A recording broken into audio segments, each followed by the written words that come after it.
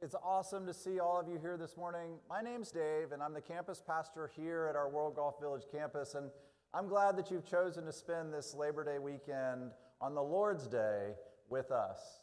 If you're new or visiting, in the seat backs in front of you, you'll see a Connect card, and I'd love for you to take the time to fill that out. And as you leave this morning, there's boxes in the back of the auditorium. If you'll leave those Connect cards there, that would be a great place to put them, and I'd love the chance to meet you if you are new or visiting. So if you'd like to grab lunch, I'd love to hear your story and share a little bit more of what God's up to here at Good News Church.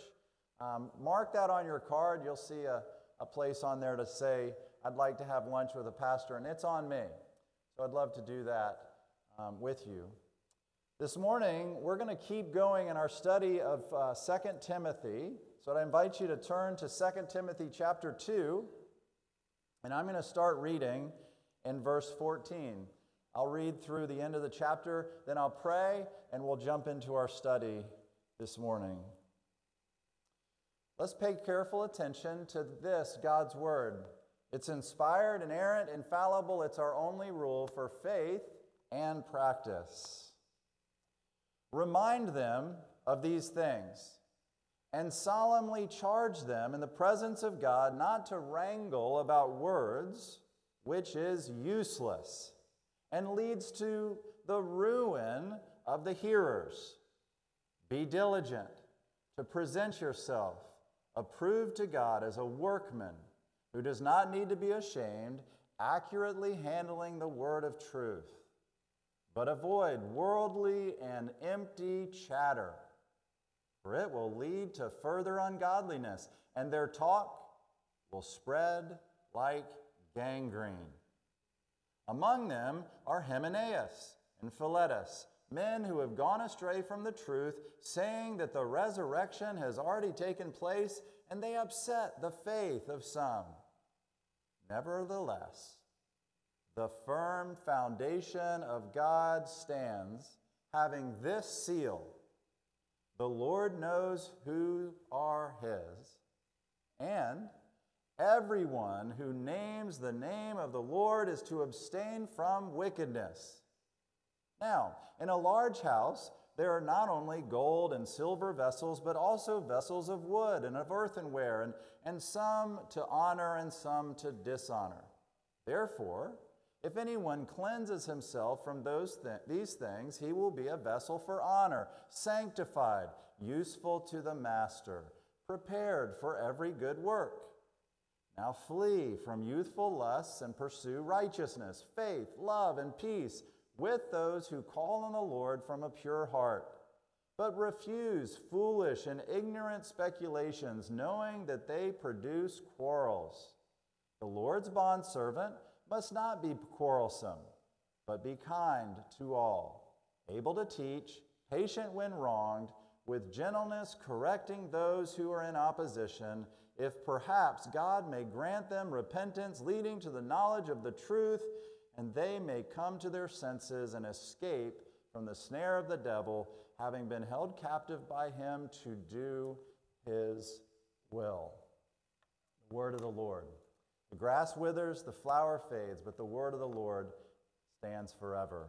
Let's spend just a moment in prayer. Our Father, who is in heaven, we thank you that we, through Jesus Christ, can call upon you, the infinite personal God, and we can call you Abba, Father. Lord, give us that faith and trust that you are our Father in heaven, and you care about every one of our needs. Father, holy is your name. Lord, may we treat your name as holy in the things that we think and say and do. Lord, may our lives continue to show who you are. Your kingdom come. Your will be done. Jesus Christ, King of glory, Lord of lords, King of kings, come in and reign and rule in every heart here. Give us this day our daily bread. We trust in you for all things. We ask that you'd provide for our needs, even as we help to provide for the needs of others. Lord, forgive us our sins and help us to forgive those who have sinned against us. Jesus, I pray that you would allow the message of the cross to so deeply penetrate our hearts that we could be a forgiving people in the midst of a cancel culture. Father, lead us not into temptation. Deliver us from evil. Jesus, help us to see the hook that's been set for us in the lure of the world's affections, that we might flee from the lure and we might live with you. Lord, help. Open our eyes and ears to your word this morning, for I pray in Jesus' name. Amen. So this is a home plate from a baseball diamond, and who knows how wide this home plate is? How wide is it? Anybody know? Close. It's 17 inches. Home plate is 17 inches. Now, when you guys play Little League or USSSA, whatever it is, you guys have a plate, and how wide is your plate? 17 inches. And when you get to middle school and high school, how wide is the plate? 17 inches. You guys are quick. Now, when you get to college, how wide is the plate in the NCAA college baseball? It's 17 inches. And in the major leagues, how wide is the plate? 17 inches. You guys are so smart. 17 inches. Now, why don't they just say, listen, let's just widen the plate. This poor pitcher, his self-esteem is going to be wrecked. His self-esteem is going to be destroyed. Well, let's just widen the plate a little. He's struggling. We don't want him to go home crying. There's no crying in baseball. So let's widen the plate just a little. Let's make it 19 inches. What would happen? It'd be 19, then it'd be 21. Pretty soon it'd be 3 feet, then 6 feet. Well, they don't do that in baseball. They don't do that in baseball, and we shouldn't do it in all of life. See, we live in a culture that has just consistently widened the plate.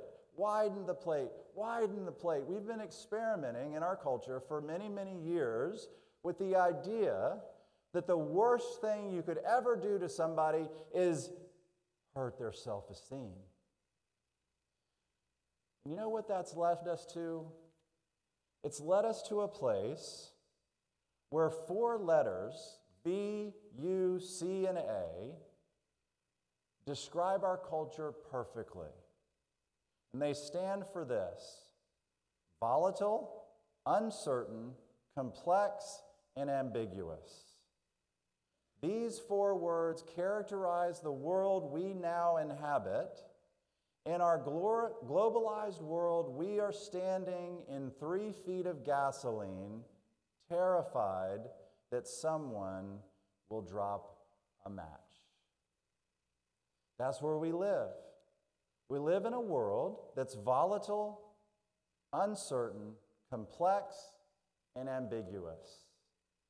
And Jesus Christ, through his church, steps into our world and he says, there is a different way to live. There's a different way to live. If you'll take me into the center of your life and you'll begin to be called my follower, if you'll become my follower, I'll teach you a different way to live. And at Good News Church, we want to make disciples together. Disciples. What's a disciple? A disciple is a follower of Jesus. And a follower of Jesus has 3 great loves that when Jesus moves into the center of our life, he invites us to say yes to loving him. A disciple, a follower of Jesus, loves Jesus. A follower of Jesus loves one another, those in the body. And a follower of Jesus loves the lost. We look out into the lost world and we say, come and see Jesus. Come and get to know the one who set me free. Come and get to know the one who forgave all my sin.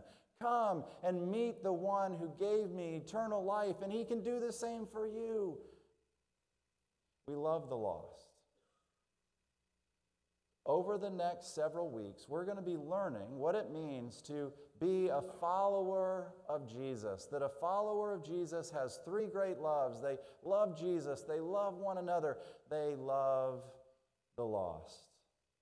Now this morning, what I want to do is I want us to walk through the first several verses that I just read, starting in verse 14. We're going to walk through it step by step. And I want us to see two key phrases in these verses that will help us understand what it is to be a follower of Jesus who loves Jesus. And those two phrases are, first, the phrase, the truth, and second, the phrase, the faith. The truth and the faith. Now let's get there by starting in verse 14, where it says, remind them of these things. So first, who's the them? Who's the them that he's talking about? Well, if you go back up to verse 2 of chapter 2, we learn who the them is. The them is the faithful men. The things which you have heard from me in the presence of many witnesses, entrust these to faithful men who will be able to teach others also. The them of verse 14 is the faithful men of verse 2. Paul and Timothy understood what Jesus had taught, which was that men are our method. In making disciples, men are the method, and women. People, human beings, men and women, they're the method. And here's what Robert Coleman said. It all started by Jesus calling a few men to follow him. This revealed immediately the direction his evangelistic strategy would take. His concern was not with programs to reach the multitudes, but with men whom the multitudes would follow. Remarkable as it may seem, Jesus started to gather these men before he ever organized an evangelistic campaign or even preached a sermon in public.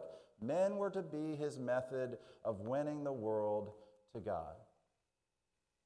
The world is standing in 3 feet of gasoline, terrified that someone is going to strike a match, and Jesus Christ stepped into that world and invited a few men to follow him, and he sends us back into that world to invite people to come and see who Jesus is and invite them to follow him with us. Men are the method.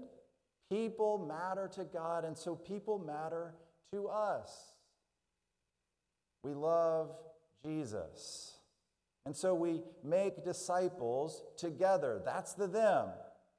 Remind them of what these things. Now, what are these things? Well, these things are what we saw last week in verse 8. Remember Jesus Christ, risen from the dead, descendant of David, according to my gospel. These things of verse 14 is the gospel. The good news that God the Son took on our humanity. He stepped into this gasoline-filled world. He stepped into our world. He was fully God and fully man. Fully God and fully man. Jesus Christ lived the life we should have lived, and then he died the death we deserved to die, but he didn't stay dead. He rose from the dead, just as he said he would in Matthew 16, the verse that I read earlier.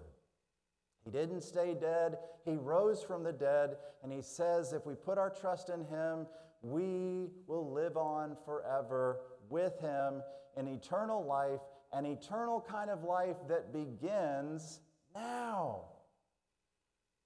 Remember and remind them of these things, and solemnly charge them in the presence of God not to wrangle about words, which is useless, and leads to the ruin of the hearers, be diligent to present yourself approved to God as a workman who does not need to be ashamed, accurately handling the word of truth. So Paul, in chapter 2 of 2 Timothy, Paul used 3 illustrations or metaphors in the first 7 verses. He talked about a soldier, he talked about an athlete, he talked about a farmer. And now he introduces another metaphor, the metaphor of a workman. A workman. I remember many years ago, I was visiting in Charleston, South Carolina, and Charleston, South Carolina has many, many, many very old, beautiful homes that have been restored to their original beauty in the downtown area. And I was in one of those beautifully updated homes, and the owner of the home wanted to show me something that was amazing to him, and it amazed me too. He showed me underneath the stairs in the home, he opened a little door, and underneath the stairs in the home, there were signatures. They were the signatures of the original craftsman, the expert builder who had built the home. He put his signature on the home to show that he was a craftsman whose work could be counted on. He said, you can count on this home to stand the test of time. And so through hurricanes and storms and many, many things, these Charleston homes have stayed because the craftsman was reliable and his work was excellent. Our excellence, our craftsmanship doesn't depend on our skill in making disciples. It doesn't depend on our skill of entertaining people. It doesn't depend on our skill of being able to illustrate truth. The master craftsman handles the Word of God with skill when he tells the truth. When he lives by faith in the reliability and the authority of the Bible as God's word to us.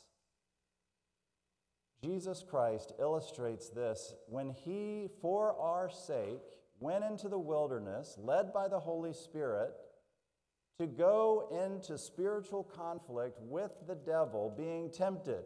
He was the second Adam. The first Adam had failed the test. When Satan came to him in a garden, he listened to the voice of the enemy of God and he disobeyed God. But Jesus, the second Adam, he doesn't live in a garden. He goes into a wilderness place by himself, and there he faces the same test of obedience to the Father. And how is he able to pass the test? Because he lives on the basis of the truth of Scripture. Matthew 4:4, he answered and said, "It is written, man shall not live on bread alone, but on every word that proceeds out of the mouth of God." Jesus illustrates for us the importance of living on the basis of the Word of God as God's spoken word to us. 3 times in the passage that I read, the truth, the word of truth, is referred to. You heard it in verse 15 that I just read. Earlier I read verses 18 and verses 25. The truth, the word of truth. What is this book? What is this Bible? It's the truth of God's word. It's God-breathed. It's spoken by God for us so that we could know who He is, so that we could trust in His Son, Jesus Christ, the one who's the great subject on every page of this book, so that we could trust in Jesus Christ as Savior and Lord, and so find in Him life eternal. An eternal kind of life that begins now and extends through eternity. Francis Schaeffer, in his book, No Final Conflict, he says this to just remind us of how important it is to believe in the truth. It is the infinite personal God who exists and has not been silent, but has spoken propositional truth in all that the Bible teaches, including what it teaches concerning history, concerning the cosmos, and in moral absolutes, as well as what it teaches concerning religious subjects. You see, there's many in our culture who would want to say, well, listen, that's fine. You can have your truth. If that's true for you, you can have your truth in private. But listen, don't try to bring the truth into culture, and the Bible won't have it, and God won't have it, because God says, no, my word is true. It's true for everyone, everywhere, all the time. It's true in all that it teaches. It teaches the truth about history and about the universe and about moral absolutes and matters of faith and practice for the Christian. It's true in all that it teaches. And it's not enough just to have, well, the Bible's nice. It's good in the category of religion or spirituality. But don't try to bring the Bible into your understanding of history or science or morality.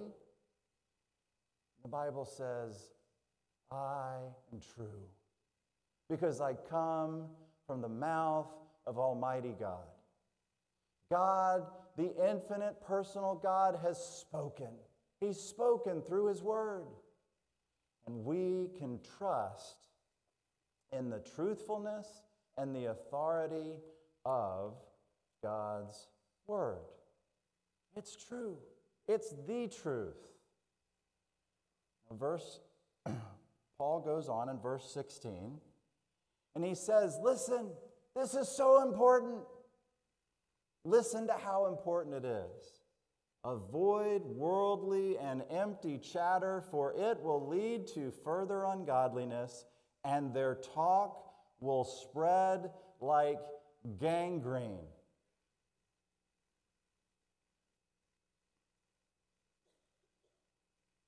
There's an infection called sin that every single one of us have inherited. We come into this world naturally rebels against God.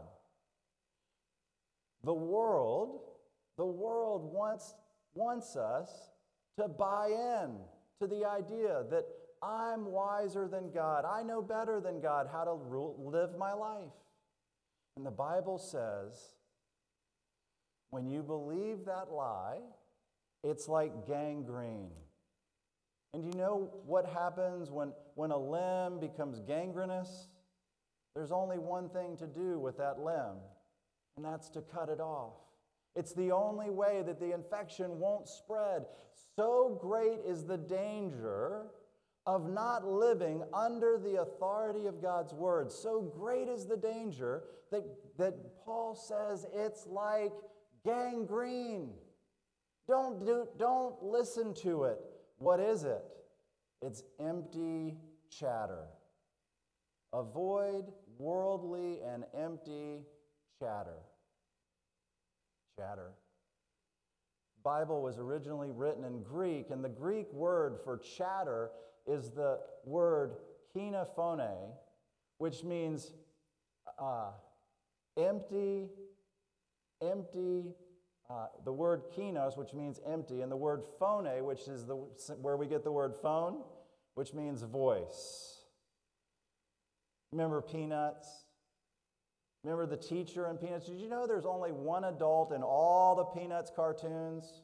Only one. In all the cartoons, there's one, and it's the teacher. And what is the one adult? Wah, wah, wah, wah, wah, wah, wah. Now, I know that many, many times that's what you hear, but I believe that through the chatter of the world, the Word of God speaks to our hearts. The Word of God speaks to our hearts, and it has words of life and hope. If the world's chatter leads to gangrene, what does God's truth bring?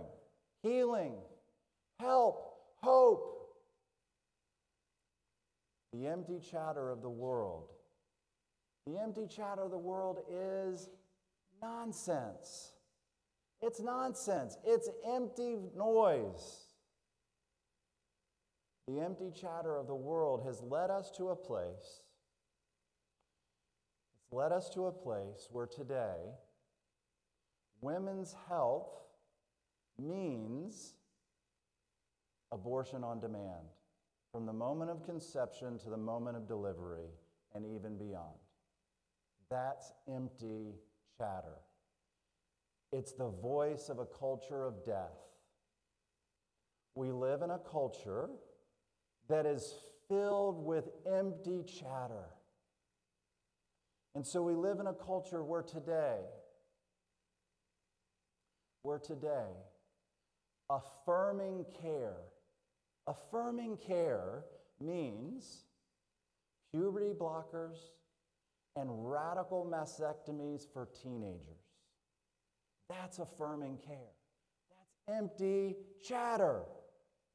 It's nonsense. It's emptiness. It's a culture of death. It's gangrenous. Don't listen to it.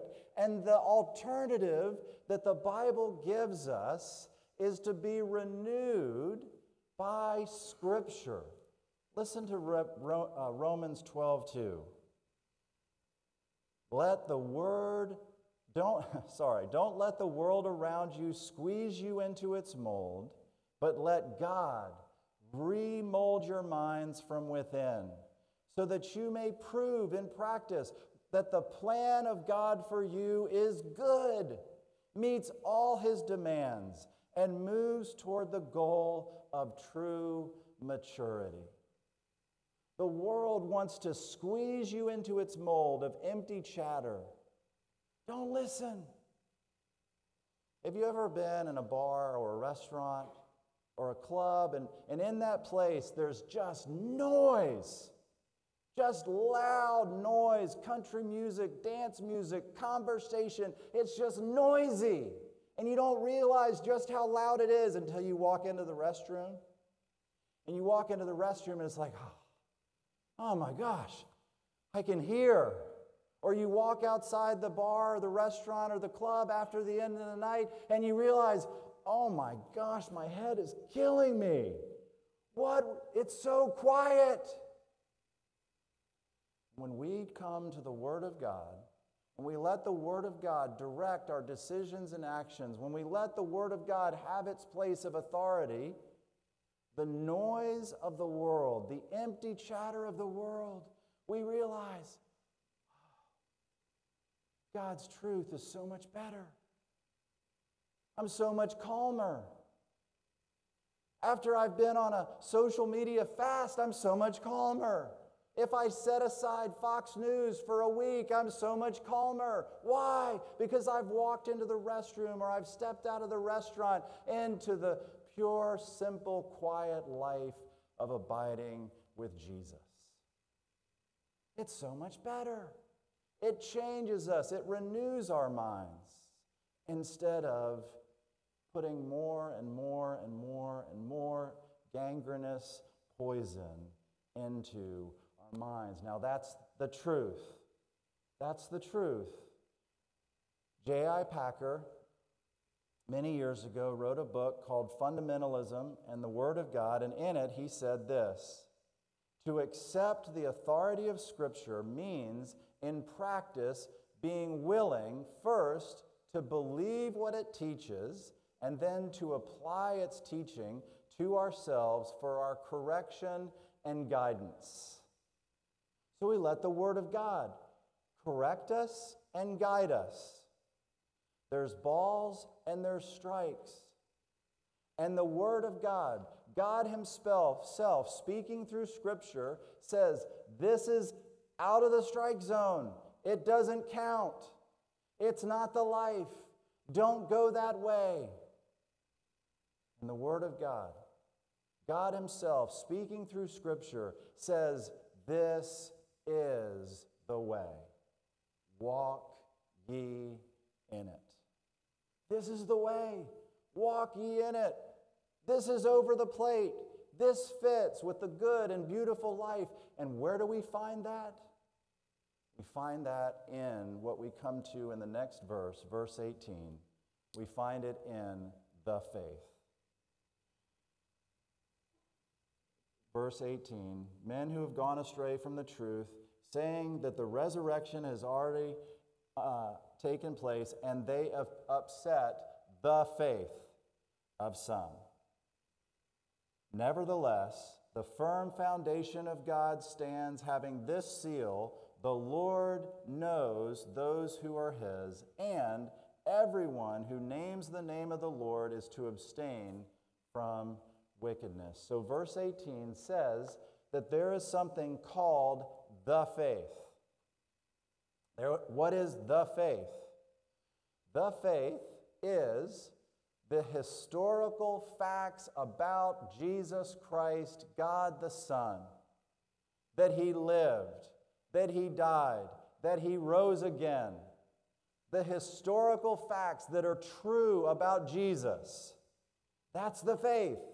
The faith is Jesus Christ, living, dying, rising again. The historical facts, it's true. The faith is the doctrinal defense of those truths that show the application and the implication of his life and death and resurrection for us, for his people. It's the doctrine. It's the history, the doctrine, and the faith includes our personal trust. Our personal trust that what we've learned about Jesus Christ and what it means for us are real. They're true. We've toe-nailed our hearts to it. We've attached ourselves to him. We're clinging to Jesus. So it's the history and the doctrine and our personal experience of saving faith in Jesus. What does that mean? What is saving faith? Saving faith is described in verse 19. Saving faith is built upon the idea that God saves sinners. It's sovereign grace. It's God's grace that we're saved by faith alone, in Christ alone, by grace alone. That we don't do anything to contribute to our salvation. The Lord does it all. Jesus Christ has done it all. The Lord knows those who are his. In John 10, verse 14, Jesus says, I am the good shepherd. I am the good shepherd. John 10, 14. And I know my own, and my own know me. Do you know him? Do you know him as the Savior of sinners? Do you know him as the good shepherd who's laid down his life for the sheep? He spoke of it in Matthew 16, the passage I read earlier. He spoke of his coming death. He was going to Jerusalem, and he had to die. Why? As our substitute. That God was going to take all of our sin and put it on Jesus and punish him in our place. Do you know him? He knows you. Sovereign grace. Sovereign grace is those for whom Christ has died. He has saved forever. Have you trusted in him? Have you come to know about his saving work for you? You can. And grace promises that all who put their trust in Christ, he knows. All who put their trust in Christ, he saves. Because he's already done everything necessary to make us beautiful to God and to others. He's done it all. He knows those who are his. And when this gospel comes into the center of our life, look at what it does. Everyone who names the name of the Lord is to abstain from wickedness. Now, the Bible is clear that we're saved by grace through faith in Christ alone. We're saved by grace. It's what Jesus has done. But you know what happens? When Jesus moves in, He gives us a new desire and a new power to set aside wickedness. Last week, I was with my grandson for his first birthday, and I don't know if you remember any of the songs you used to sing to your kids when they were little. I've forgotten most of them, thankfully, but they've all come rushing back. One of them goes like this. There were 4 in the bed, and the little one said, roll over, roll over. So they all rolled over, and one fell out. And that's just what Paul means by this phrase. Everyone who knows the Lord purifies himself. That when Jesus gets into our life, there's some stuff that just won't fit. He says, roll over, let that stuff go. Let me in, and when I move in, there will be an expulsive power of a new and greater affection for me, a love for Jesus. Love for Jesus that pushes out sin, that pushes out the desire for things that draw us away from Jesus. That's not legalism. That's life. That's life. Why would you want to go through amputation by letting gangrene grow and fester in your life? Let Jesus in and let wickedness go. Can I just close by asking you 2 questions? When Jesus Christ moved into your life, has He enabled you to stop doing anything just because you love Him? Is there anything in your life that you've stopped doing simply because you love Jesus? Is there anything in your life that you've started doing just because you love Jesus? That's not chatter, that's gospel. That's good news. Jesus has moved in. He's moved into our lives, and when He moves into our lives, He says, let me show you a new way to live. You have the life? Do you know the one? Do you know the Son? And is the Son, as your greatest affection, enabling you to push out wickedness in your life? He will, if you'll ask Him. Let's pray. Jesus, I pray that You would help us. Help us to meet with You now in the table. Help us to sup with You. You're the one we need. You're the desire of our hearts, and You're the love of our life. I pray, Jesus, that You, by Your Holy Spirit, would make Yourself beautiful to us. Make Yourself so attractive that we would welcome You into our life, and we would be done with all the lesser things that don't glorify or honor You.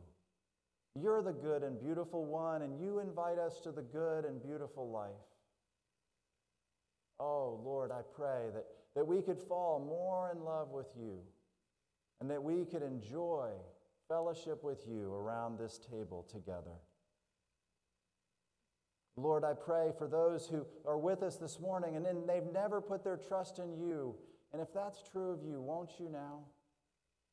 Won't you say to Jesus, Jesus, I am exhausted of trying to go my own way. I've sinned against You in many ways, and I'm sorry. Jesus, I believe You lived the life I should have lived. Jesus, I believe You died the death I deserved to die. I believe You rose from the dead. Jesus, come into my life as Savior and Lord, and help me become the person You want me to be. And Lord, for all of us as your followers, may we fall more and more in love with you. I pray in your name. Amen.